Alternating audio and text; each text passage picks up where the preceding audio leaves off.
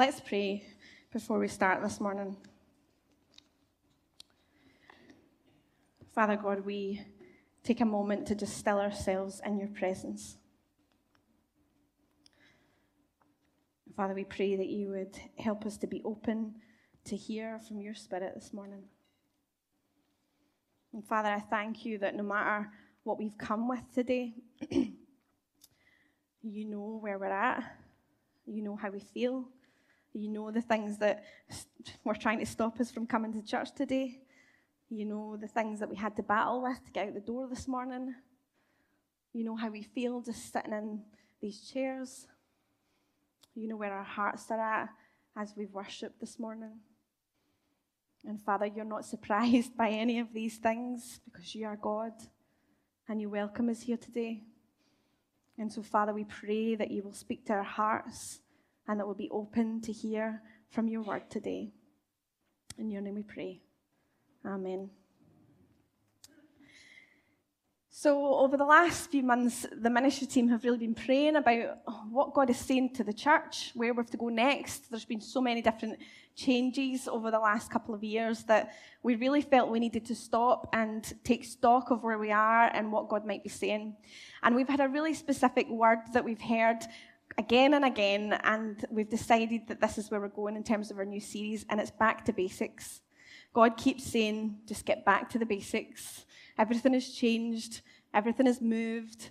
Let's get back to basics and hear from God who we are, who he is, what he's saying about the church, what he's calling us to, where he's moving us to. And so over the next couple of months, we're going to look at these questions. We're going to think about who is God, who are we, and what is he saying to the church right now.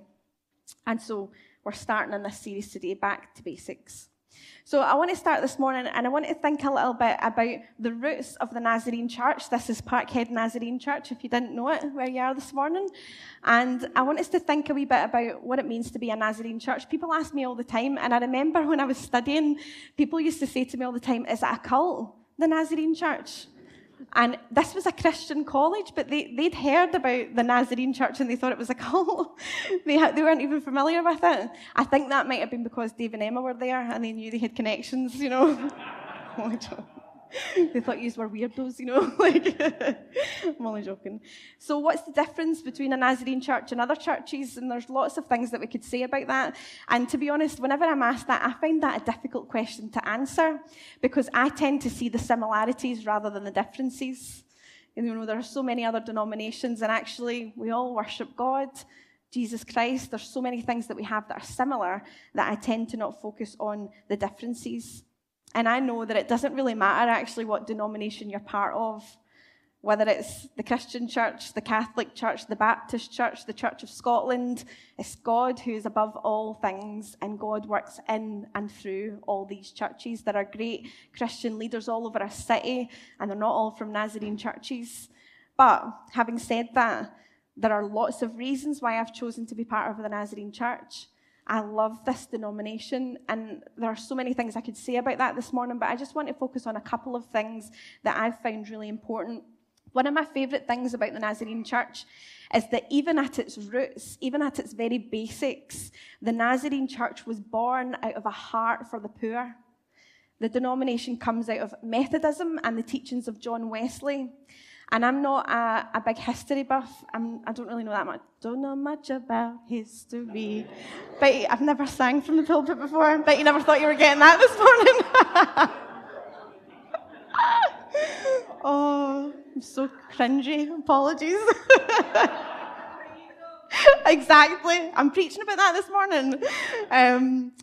So absolutely. I don't really know much about history, but actually, I love thinking about history when I think about the Nazarene Church because I am amazed what our denomination has done through the years. And when I think about what it's accomplished, when I think about what it's been involved in, I'm really proud to be a Nazarene, proud for what they've done. And so I want to share a wee bit about that for you.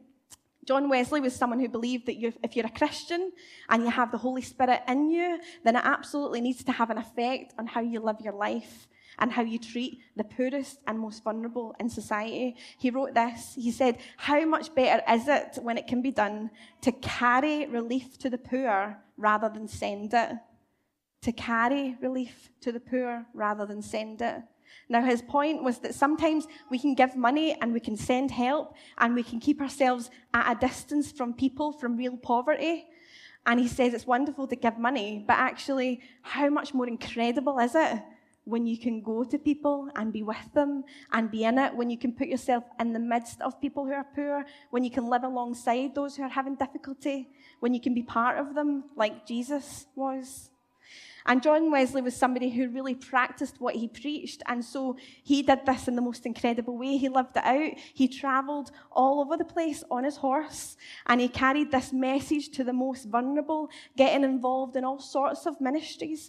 He would get involved in issues of justice. He was working in prisons. He was preaching to the most vulnerable, underprivileged children and families. Wherever there was poverty, wherever there was difficulty, John Wesley would find himself there. And in his preaching and in his work, he would raise up the least, the last, and the lost. And he would make it clear that they are loved and that they are valued and that this gospel message that Jesus brings is for them, the most poor in society. This message of Jesus is for them also. He wanted everyone to know, if you've been abandoned or left or hurt or broken or forgotten, then this message of Jesus is for you, because he has not forgotten you. And maybe that's a word for somebody who's here this morning. Maybe you needed to hear that this morning. He has not forgotten you, and he sees you today.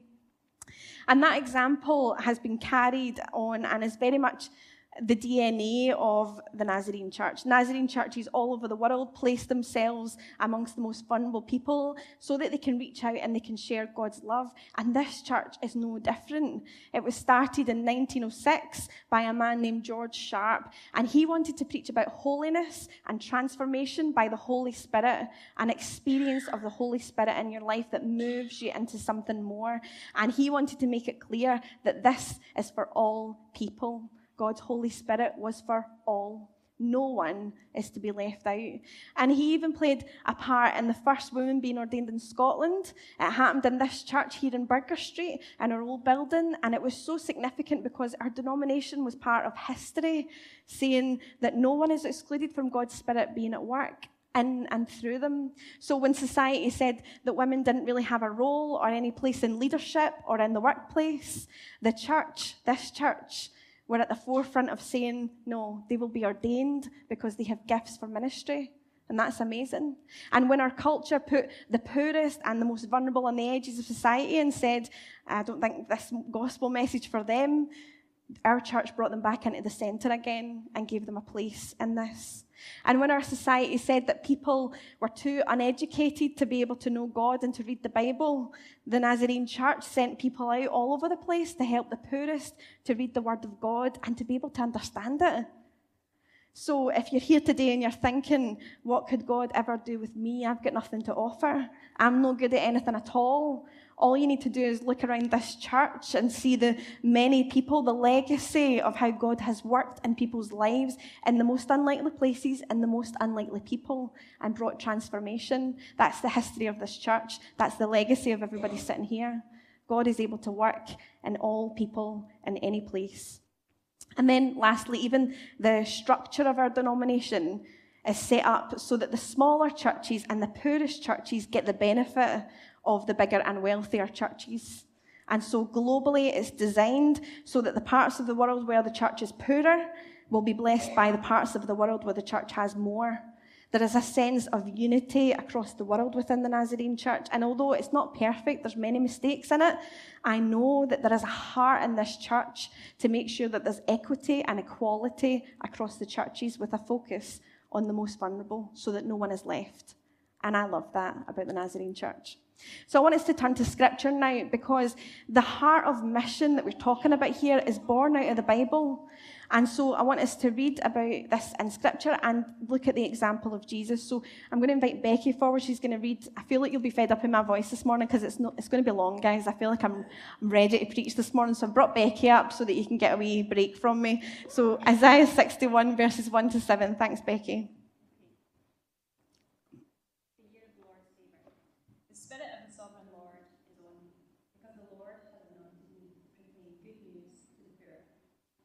Sent me to bind up the brokenhearted, to proclaim freedom for the captives,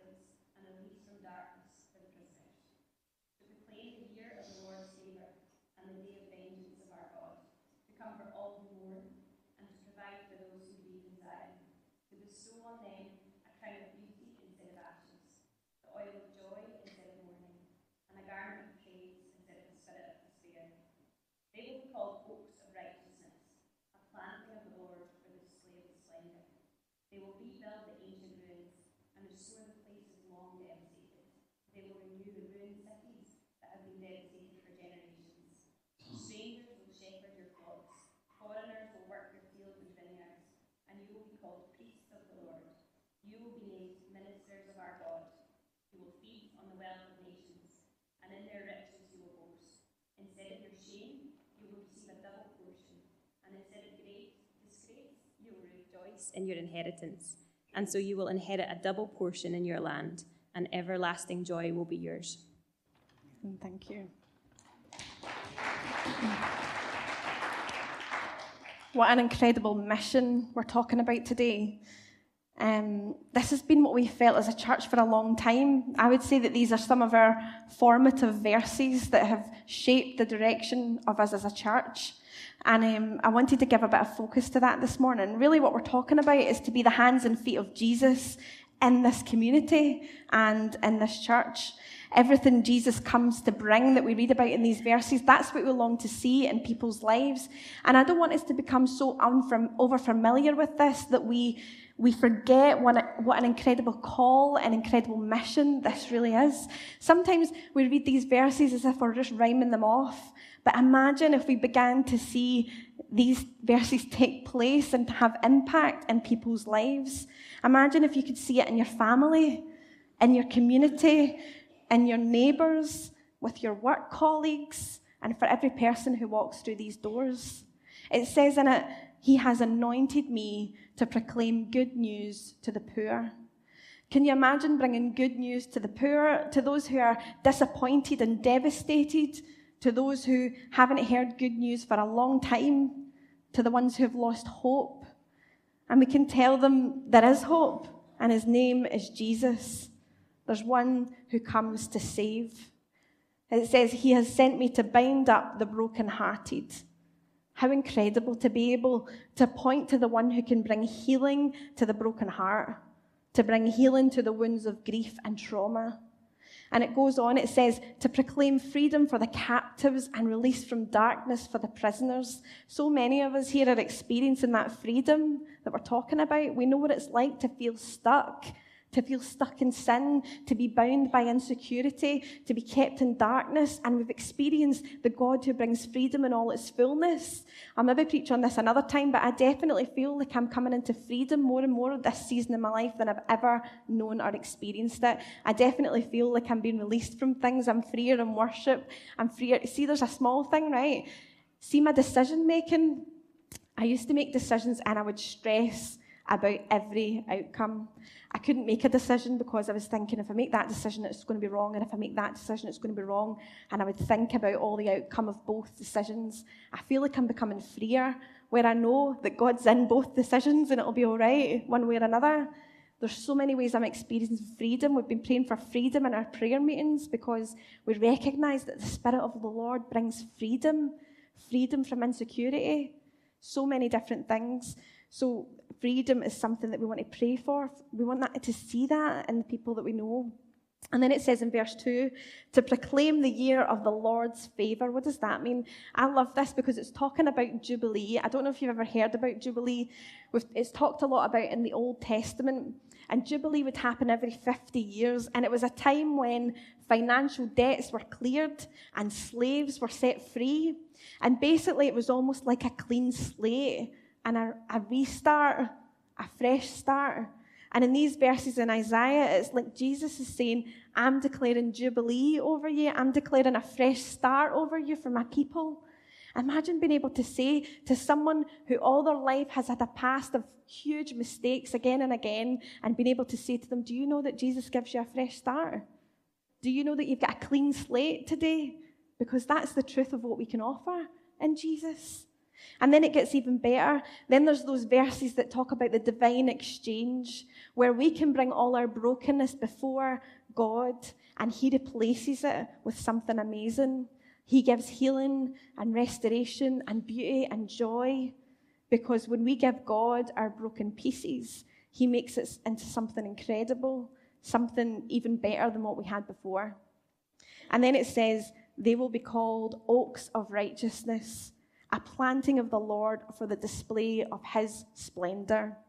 How beautiful is this, right? This is my prayer for us here, that God will grow in us so that we will be people who are strong like oak trees of righteousness, incredible strength, rooted in God, and that the places where He plants us, wherever that is, wherever we're planted in this community, in our own communities, whatever, that we will display His splendor, His glory, His beauty in all that we do. Basically, that we will be so mature in Christ that it will be attractive to other people, that they'll want to know more about who this God is. Everybody that we come into contact with will see God's glory in us. That's my prayer for us here in this church. So there's a key thing that I don't want us to miss, and it's the way that these verses talk about proclamation. There are lots of negative things that are spoken over our communities. There's lots of negative things that are spoken over the people in our communities. In fact, there's lots of negative things we speak over ourselves. And the statistics of what we read about this community are not good. We know that. We are in one of the most deprived areas in Scotland. We know that's statistically true. And the things that come with that are really difficult and not good. And they're sad. They make us sad. Our community is in a difficult place. But in some ways, people have gone beyond just being honest about this community, and they've actually begun to speak death over it. And this is what this is saying. There is a serious challenge here in Isaiah 61, because it says we have to be proclaimers. I was going to burst into song again about that other proclaimer song, but I'll leave that for another time, right? Proclaimers of freedom, proclaimers of God's goodness. We have to be people who are speaking the promises of God over our community and over ourselves, so that up every close in this street, people will sense that they are able to give God their brokenness, their grief, their mourning, and they will receive comfort. They will receive a crown of beauty instead of a crown of ashes. They will give God their despair, and they will receive a garment of praise. It says that Jesus will restore the places long devastated, and we are part of that. We are part of God's renewal of this city, and we declare God's goodness over it. So we've talked about our Nazarene heritage. We've talked about the call that we read in Isaiah 61. And these last few minutes, I want to talk about the call that we see in the life of Jesus that we read throughout Scripture, because Jesus is the ultimate example of the heart of God. And when we read through the Scriptures, where do we find them? We find them with the poor, the lost, the sick, the marginalized, the vulnerable. And so every encounter Jesus has is an incredible challenge to us. So we're only going to focus on this in a few minutes, but we're actually going to cover loads of stuff. So you need to be really focused for the next 2 minutes. So in John chapter 4, when Jesus came across the Samaritan woman at the well, he gave her value and respect, even though everybody else was avoiding her. And then in Mark chapter 5, he healed the demon-possessed man who lived in absolute turmoil, tormented by his mind, in the tomb, in the hills, isolated from the rest of society. And then in Mark chapter 10, he healed Bartimaeus, a man who was blind. And Jesus still reached out to him, even though all the people around Jesus were saying to keep Bartimaeus away. I don't know whether they thought that he wasn't worthy to have Jesus' time, but they were saying, no, don't let him come to Jesus. And Jesus was the one that said, let him come to me. What do you want me to do for you? He said to Bartimaeus. And then in Matthew 19, Jesus invited the children to be part of what he was doing, though many people didn't think the children were worthy of this, that the message wasn't for the children. And Jesus said the opposite. He said, the kingdom belongs to those who are like the children. And then in Mark chapter 14, remember when the woman anointed Jesus' feet with that special oil as a sign of her humility and her worship. And the disciples tried to pull her away. This was unheard of for a woman to be in this place and to be doing something like this. The shame of that. And Jesus said, actually, she was the example they should follow. He elevated her when everyone else tried to bring her down. He ate with tax collectors and sinners, and the religious leaders, they just couldn't understand why he would give his time to people they considered the worst in society. But Jesus said to them in Luke chapter 5, it is not the healthy who need a doctor, but the sick. I have not called the righteous, but sinners to repentance. He came for the broken, is what he was saying. In Matthew chapter 8, Jesus healed a man with leprosy. He actually reached out and touched a man risking infection himself. And this is a man who would absolutely, without a doubt, have been on the edge of society. No community around him. And Jesus touched him and brought him healing. Or what about John chapter 5, when he took the time to be at the pool of Bethesda? Now, this one is fascinating. Many disabled or sick people would gather around the pool, and they were desperate to be healed by the water. And Jesus brought healing to a man who couldn't get himself in the pool. And we hear these stories, and I think sometimes we take for granted that this is our God who chose to spend his time with the most vulnerable. This is where he chose to be, amongst those who were often left or ignored by society. And I could go on and on forever, but I won't, because God's heart for the least, the last, and the lost is everywhere throughout the Bible. I just want to mention one more story. In Luke chapter 15, Jesus tells 3 stories of the lost sheep, the lost coin, and the lost son. And in these 3 stories, we learn something amazing about the character of God. He will always be searching for those that others would say aren't important enough to be looking for. And when he finds them and he brings them home, there will be incredible joy and celebration. And so if you feel like you are lost today, as if no one cares and no one is even looking for you, we know that Jesus is always reaching for you. If you've come back today after a time away, then just know that there's an actual party in heaven right now, because the Father God, is delighted that you are here. And so there are 2 questions that I feel are important for us as we're finishing today. And even if you were sleeping for the whole sermon, right, or I lost you at some point, this is your time to wake up and listen, because this bit's really important. If you sense God tugging on your heart, or you know that what I'm saying right now is for you, then don't leave here today without having somebody pray for you. So this is question number 1. Have you met this Jesus for yourself? Is this the God that you know? Maybe you're sitting here and you need this experience of God to change your life. Well, the verses we've read today are for you. If you feel like you've come in here and you're carrying a weight of despair, then God wants to be able to lift it from you today. You don't have to leave here today carrying a weight on your shoulders. If you come in here with grief, or you've come here with anxiety, then God wants to restore your joy, and God wants to bring your peace. Maybe you're feeling hopeless this morning and you need God to fill you with hope again, with his good news. Maybe you need healing for a broken heart, or maybe you just need God to give you a fresh start. Well, we're going to take time to sing in a moment and to pray. And if this is you, then grab somebody that you know will pray for you, or come to the front and kneel or stand. We do that regularly here, and somebody will pray for you. And then the second question: how can we be the hands and feet of Jesus everywhere we go?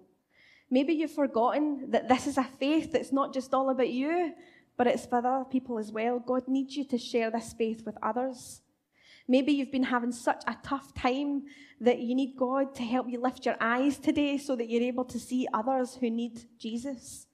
Or maybe you've just become numb over time and you need God to stir your heart this morning with compassion for others. We need the heart of God to stir us to action, because this faith is not just for us. We are blessed to be a blessing. Maybe you've got the first bit, you know you're blessed. You need to be giving it away. And so, thank you, Richard's here. We're going to invite the team to come and help us worship this morning. And like I said, if you want prayer this morning, if anything I've said has touched your heart, then grab somebody to pray with you where you are, or come to the front and kneel or stand, and somebody will come and pray for you. And otherwise, just let's worship God. We're going to sing How Great Is Our God, and He is great.